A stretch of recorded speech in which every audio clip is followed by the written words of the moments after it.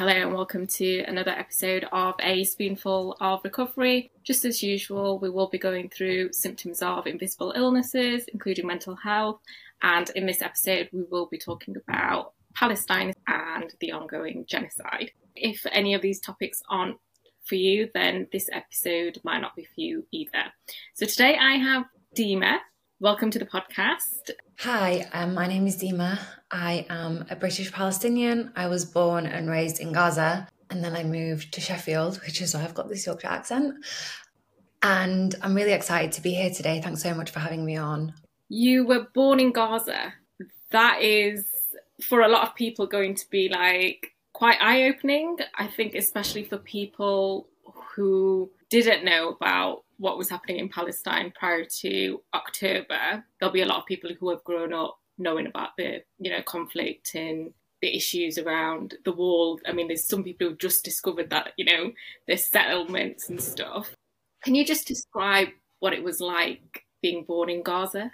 Yeah, that's a really interesting question because I think as a child, growing up in what is now really widely recognised as an apartheid system, you don't realise the extent of which, the impact that it has on you until almost I left, and also the full extent of which when I became an adult, because when you're there, you don't realise it. And I think that's a kind of, the first thing is it's really interesting to know it from a child's point of view because children don't really know better is the first thing.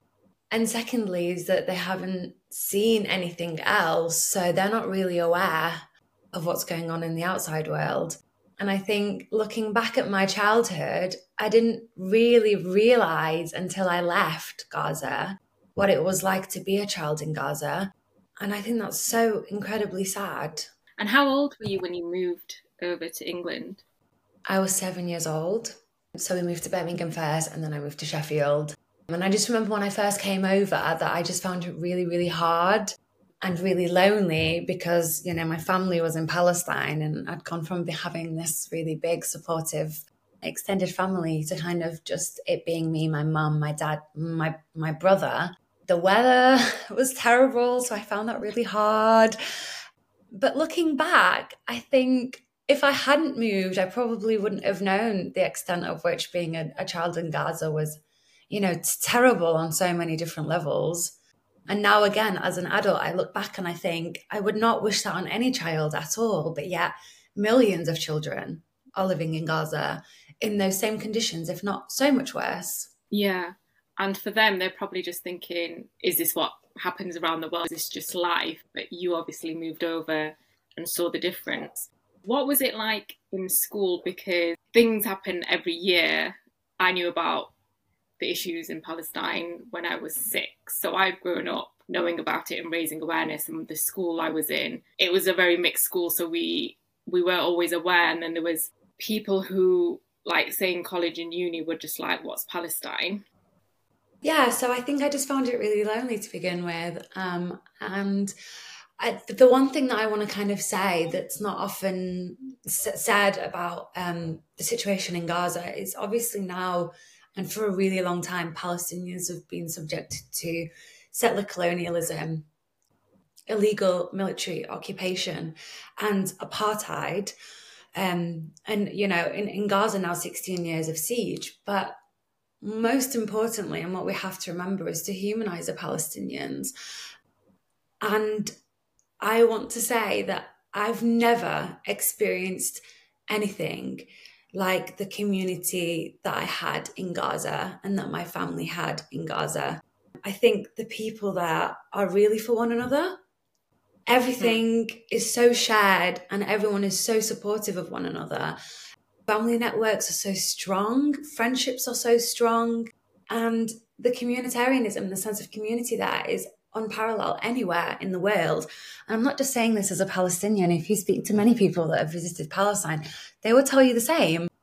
I'm sure that was your experience when you were in Palestine. And so I don't want to preach the converted, but it's exceptional. So I think despite everything going on at the moment, the one thing that Gazans continually show us is their sense of community. And that's really what's keeping them going. They have each other, and that's incredible. That's something that I really experienced being in Palestine, was people were just so kind. I mean, my card didn't even work on the first day, and I was just panicking. I had to book different accommodation. I was held at the airport for about 6-7 hours. You know, it wasn't a nice experience, but the cafe owners were like, "Oh, thank you, you know, for coming, and welcome to Palestine. It's your home as well." And I was getting like free cake, free coffee, and I was just like, "No, it's not your fault," and stuff. And they were just like, "No, welcome and stuff. Are you okay?" And I just thought, they don't show that in the media. They're just like, these Palestinians are a bit loud, and oh, how dare they want to like fight back over these like walls and stuff, which is not normal. Growing up, I know like now, and I don't know if you feel it as well, there's a lot more solidarity around the world. I think back in the day, like even 10 years ago, there wouldn't have been as many people or diverse groups, I would say. It would have been certain communities that sort of come out to protest and stuff. Have you noticed a sort of difference? Yeah, 100%. Actually, I was speaking about this the other day, and I just said how I think the facade is falling now. The BBC's reporting, in my opinion, is not always, I personally can't listen to the BBC for more than 3 minutes because their reporting can largely be considered to be one-sided. But even the BBC now is just presenting the facts on the ground, because there's no ifs, there's no buts. Bombing a hospital is a war crime. And so I think the facade now, it's falling apart. And I think that's why we're seeing people in their thousands and in their millions mobilizing for Palestine. Because now, the word is really, really widely spreading. I think that's why we're seeing so many different demographics that we maybe weren't seeing 10, 15 years ago. So, for example, when I first moved to the UK, most people that I knew didn't know about Palestine. Most people that I know now do know about Palestine. So, yeah, it's really, really interesting to see that shift. And in not that long of a period of time, you're not talking generations and generations of people, you're talking people from my generation. How did you, say at school, sort of, or did you even, growing up, explain the situation in Palestine? Or did you kind of think, oh, just to protect my peace, I'm not going to engage in those conversations? Because I've been seeing a lot of TikTokers and musicians who are Palestinian, and I didn't even know they were Palestinian. And one of them said, oh, even though he went to protests and stuff as a child, he didn't feel like he could say it out loud. Whereas now he can say it and the world's like, yeah, we hear you. But before it was like, not sure if I could do this. It might affect my career or my friendship groups. Yeah, I think that's really interesting, because I think the Palestinian identity, especially because we've been refuged all over the world, literally all over the world, every Palestinian, individual and every Palestinian person, their circumstance is so unique to them. And, their capacity and the openness of the community to engage and speak about their identity is so different for every Palestinian. So I lived in Sheffield from the age of 10, and then we moved to Rotherham. And to be honest, the school that I went to, both in Sheffield and in Rotherham, wasn't massively, anti-Palestine. I think there was just not a lot of understanding about Palestine. But then as I started, so I didn't really get a lot of pushback. But then when I went to university in London, I realised that actually there was a really big lobby of people that weren't pro-Palestine. And I mean, I'm saying not pro-Palestine really softly, Zionist-leaning Zionists. And I was 18, but I was shocked to see that this wasn't just the establishment, that there were genuinely people that weren't pro-Palestine. And they just kind of came out the woodwork, and I was like, what? Like, there's actually people that don't support Palestine? I was shooketh. So yeah, I think for me, the reality of that when I was 18 and kind of over the past few years in my adulthood, in my early 20s, it's been realizing that there are people that might not be standing in full solidarity with Palestine. And given the circumstances of which I was growing up, that was a big shock to me. And why do you think that is for so long, that people have just misunderstood what's been going on? Yeah, I think that's a really interesting question. Why I don't think they're pro-Palestine. Well, I think that the mainstream media for a long time did a really good job of kind of hiding the truth, to be honest, in my view. I think inaccurate reporting, client journalism, and not just with Palestine, we've seen this before with the Iraq War, the deliberate silencing of the truth in order to, serve the establishment. That's not a coincidence. It's a purposeful policy choice. And it's, simply put, it's not honest journalism. It's client journalism. They're working for the client being the establishment. The second thing is the establishment, who we see time and time again have one goal and will eliminate anyone who's not working for that goal, no matter how favoured they are by the public. And we've seen that again and again and again. We continue to see it now, the firing of even Jewish MPs that speak out against Israeli war crimes and Israeli apartheid getting sacked from their jobs when the whole purpose of their job is to be political. So I think the establishment is another really big thing. And then the third thing, I think, to be honest, is, Britain's history, because Britain is a colonizer. They've never been colonized. So if you look at the difference in solidarity between the Brits and the Irish, even though they're not that far geographically, the Irish know what it feels to be colonized. So they have that solidarity, and they want to not only actively learn about it, but actively prevent it from happening again. Whereas the Brits and the British history, I think, even if there's a willingness, there's as a group of people that have never been subjected to it, it can be quite difficult to relate, I think. But I think now that's changing with education. I think the amalgam of those three things are now changing. So, I think the mainstream media is no longer able to be complicit, and there are alternative sources of media. The establishment is changing. I think that despite the fact that, all these things are happening, like boycott laws are getting coming into play, and all the MPs that speak out against Palestine and speak out against what's happening in Palestine even. I think all of that is changing as part of the movement. And I think as a result, the British people are kind of willing to learn and willing to know, which is incredible. It definitely is. I don't know if you've heard of the journalist John Pilger. He's like an amazing journalist. Literally, he's what I class as a journalist. And he did a documentary about Palestine in 2002, so when I was 12. But it was shown at like 2:00 in the morning. And obviously not a lot of people would have seen it, but it's still on YouTube. And he goes over and asks pressing questions and says, well, why is it okay to shoot an 80-year-old woman who's got a stick and just walking? Like, how is that acceptable? And they were just like, oh, we might have got a few civilians. And it's the same thing that's happening now as well.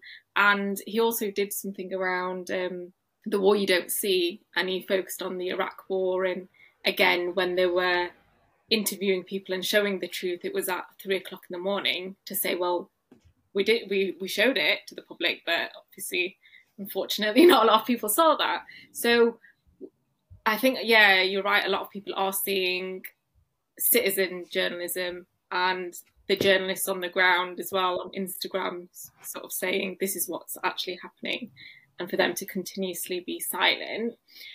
How has it made you feel seeing people shift their opinions and show more solidarity, especially the ones that probably have admitted they didn't know much about what was going on?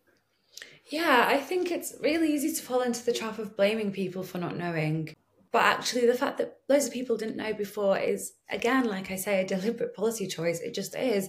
Because I think it was known by the establishment that we would see people mobilizing in their thousands, in their millions for Palestine and what's going on there, because it's abhorrent, it's atrocious. It's fully televised, and we're watching a genocide happen right before our eyes. And I think the establishment and the media, who's complicit in Israeli war crimes, knew that if this was to get out in any way, and the truth would be known, that there would be this uproar that's currently happening. And we're seeing calls for an intifada everywhere, all around the world. We're seeing lots of, thousands, millions of people in so many cities, in so many countries, everywhere, Chile, Korea, Indonesia, the Philippines, South Africa. So yeah, I think the fact that people didn't know is really not really any fault of their own. It's because they were essentially denied honest journalism and the truth, which is deeply upsetting because, like we've seen, people aren't going to put up with the truth. How do you mentally deal with it? Because we're not programmed to even witness the stuff that we're seeing, like the raw images that are coming out every day. And as someone who's grown up there and has got family and friends there, how do you deal with that? Yeah, I think that's a really interesting question. And I think there's kind of two main answers that I have for this. So the first one is that these images are really terrible. And even as you say, we're speaking on this podcast, but we had to trigger warn it because it's understandable that the things that are happening are not unfathomable, and they're so traumatic and they are so triggering. But to be honest, those things should make us feel that way. Watching kids die in this manner, civilians die in this manner, hospitals getting bombed, should shake us to be a level of anger that it never happens again. The fact that it is happening should make us feel this way, and it should make us feel sad. That is a normal, raw human reaction that is completely proportionate and on balance with the unfathomable images coming out of Gaza right now. And the fact that we feel that they are shocking and they are terrible should mobilize us as people who aren't being impacted by it personally on the ground to do something about it so that we never have to see anything like that again. That's the first thing. I think it's completely natural. And the second thing is, as a Palestinian who was born and raised in Gaza, I think learning in my adulthood about the impact that it has on, because the things that you experience as a child, you carry with you for the rest of your life. The impact of trauma. I mean, Gabor Mate wrote a really interesting book that I recently wrote about that he recently read and I read, about ADHD, and it's called Scattered Minds, and it's about how people who have been subjected to trauma, because it's so that the human brain literally can't handle it. It can't. Survival instinct is that there's so many bad things happening, but you also have to balance as a human. Like, the brain has to balance looking after you as a person, and it can't do that if it's overwhelmed with all these really terrible things. So this is the human brain, and the way that he explains it is that the brain literally scatters so that it can compartmentalize these things. And in doing so, that looks like ADHD, because your brain is so many different places, your mind is so many different places at once, that looks like hyperactivity, because you're bouncing between all the things that you have to think about.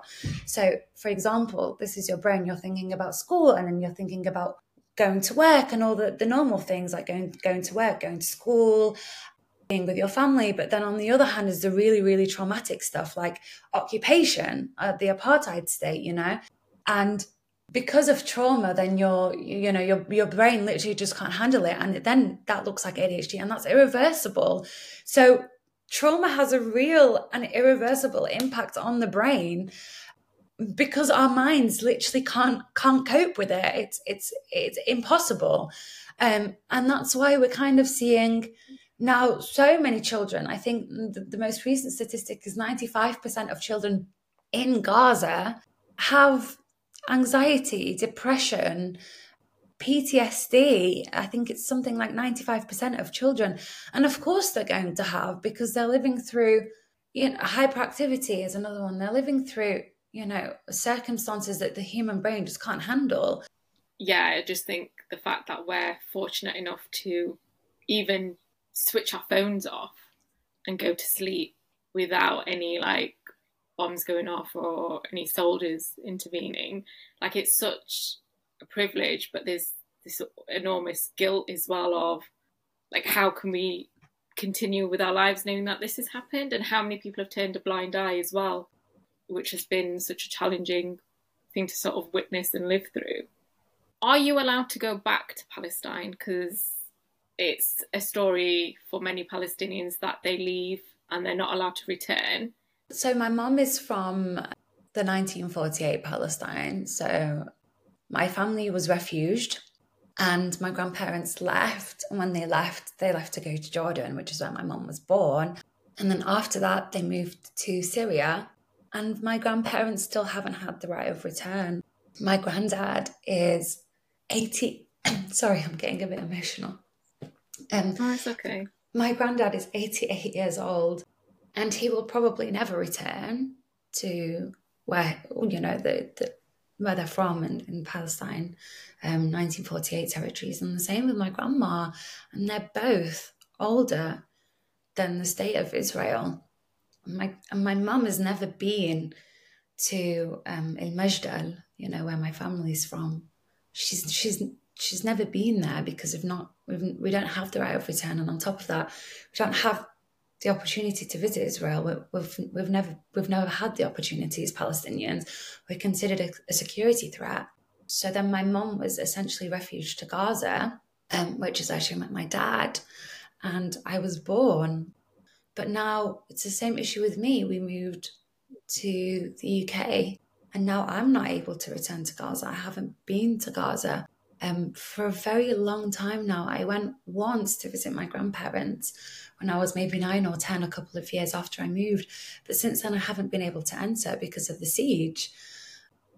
So that's really, really, really difficult for me because, not only will I probably not see Gaza for a long time, but my family's still there, and it just goes to show that the concerns that Gazans have about leaving their homes right now and the fear that they may never be able to return is completely legitimate, because that is the story of so many Palestinians.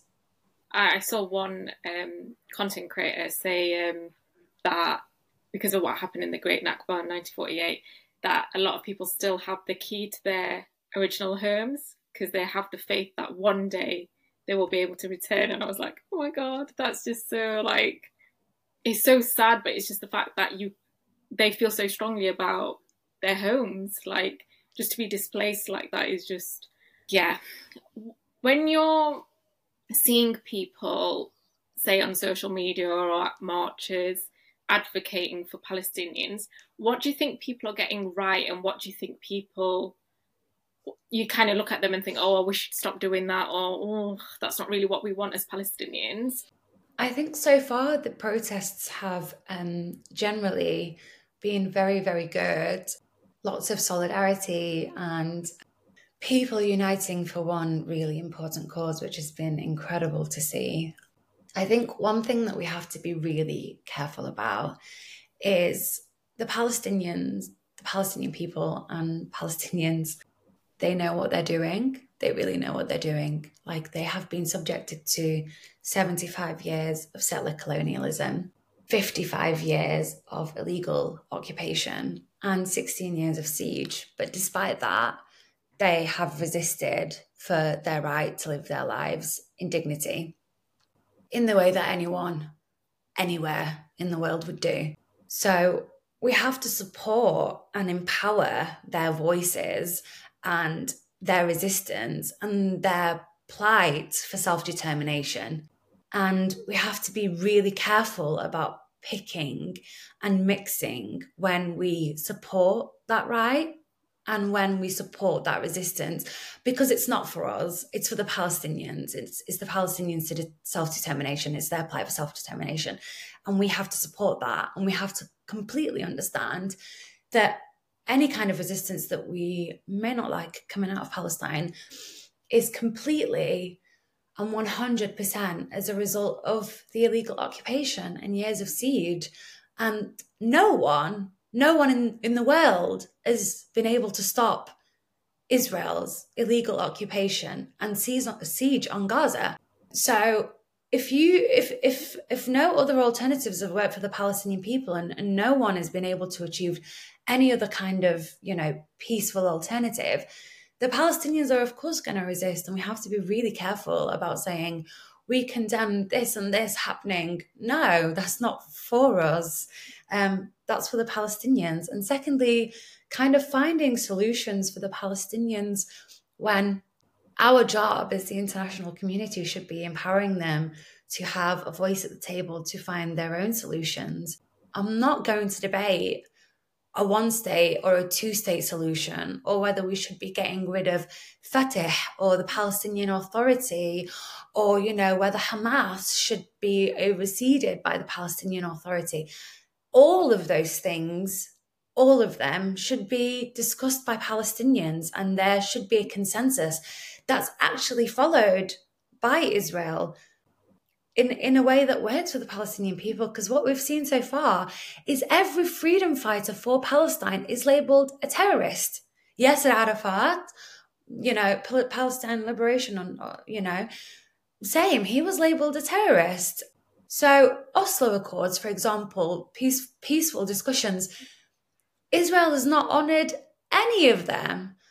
So before we sit there and we say we advocate for a one-state solution, we as the international community have no voice in what the Palestinian people want in their plight for self-determination. And I think that's the bottom line. I think we should be encouraging their freedom and encouraging Palestinians for their empowerment, their self-empowerment and their own liberation. Yeah.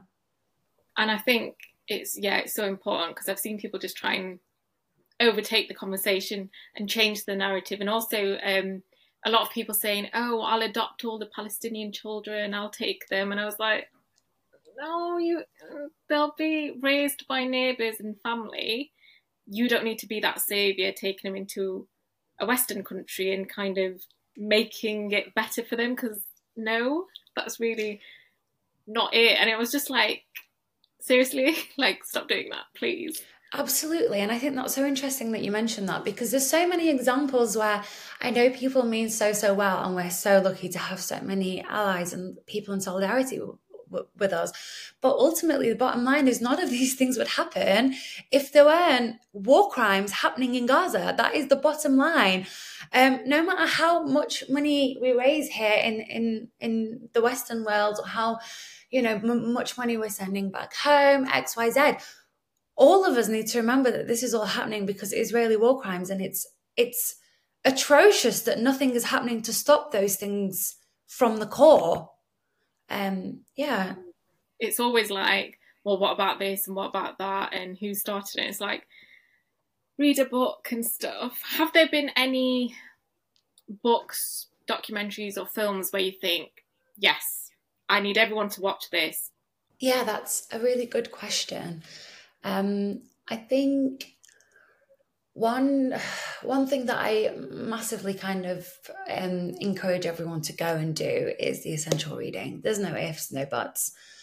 And I think there's some really good books out there on Palestine. But so, for example, like Ilan Pappé has written... on Palestine, and also the ethnic cleansing of the Palestinians. Noam Chomsky and Ilan Pappé are both great writers. They're both Jewish, and they're both really, really well aligned on Palestine and Palestinian solidarity. So credit to the movement. Another thing that I want to say is Mohammed Al-Kurd, who is now, so he's a content creator. He has a massive Instagram and social media following. He's incredible, absolutely incredible, so well spoken, and has so many accessible, he's a writer, but has also so many accessible resources that are podcasts, for example, videos that he voices over. So he's a really, really good one to follow. Another thing is that I was invited by Community Kino, which was incredible, last week to a screening of, I think it was Abby called Martin? Gaza. I think it was called, yes, Gaza, Abby Martin, Gaza. Yeah. Yes, that's the one. It was absolutely incredible. So well researched. Yes, yeah. I was on the panel. It was absolutely incredible. Absolutely incredible. I recommend everyone to go away and watch that. And it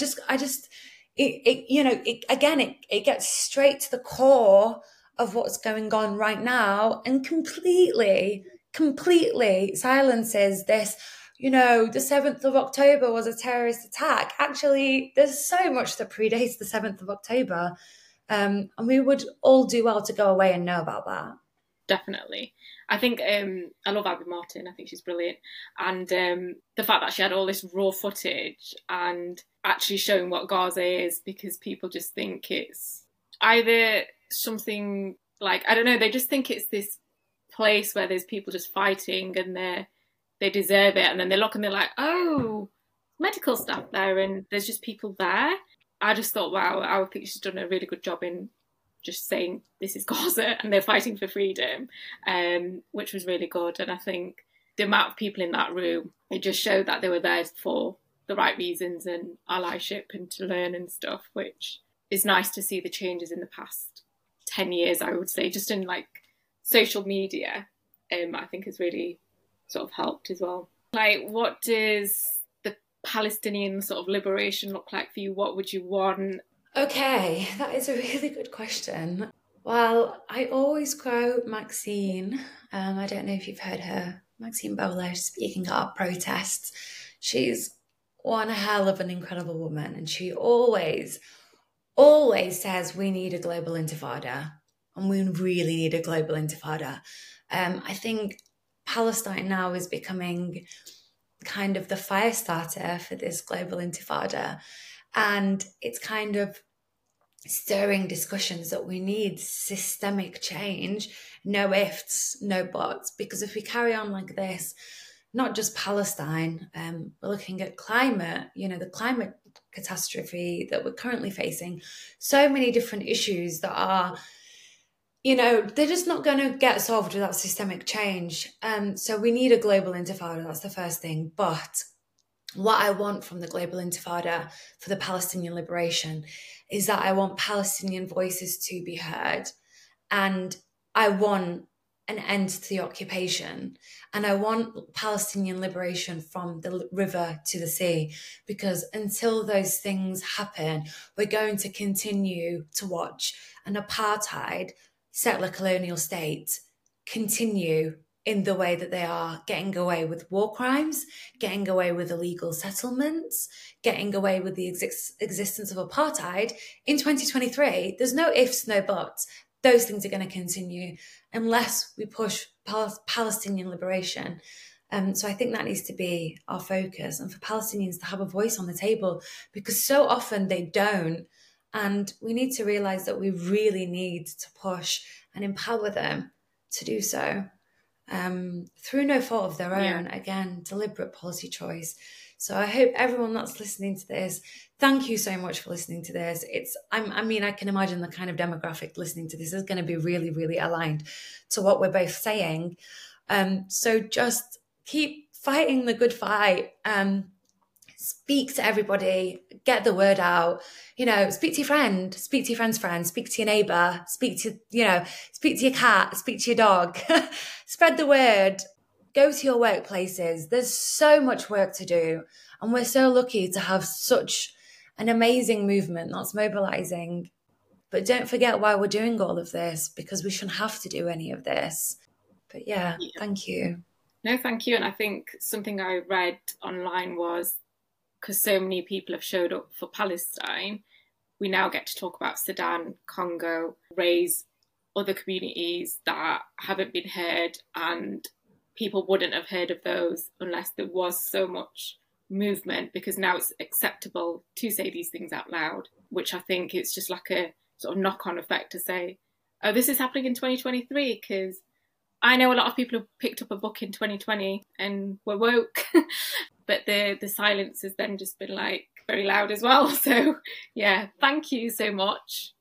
Thank you. For being on here, and it's great to see you on the marches and stuff. And I think it's quite sad that Palestinians have had to spend a lot of time educating when they're also mourning and feeling a certain way, but still have to show up regardless of what they're going through.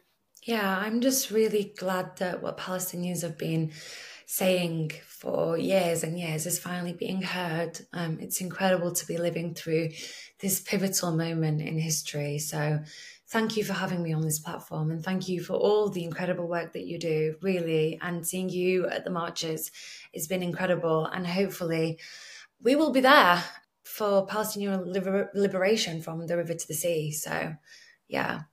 Definitely. It's free Palestine all day, every day. Every day.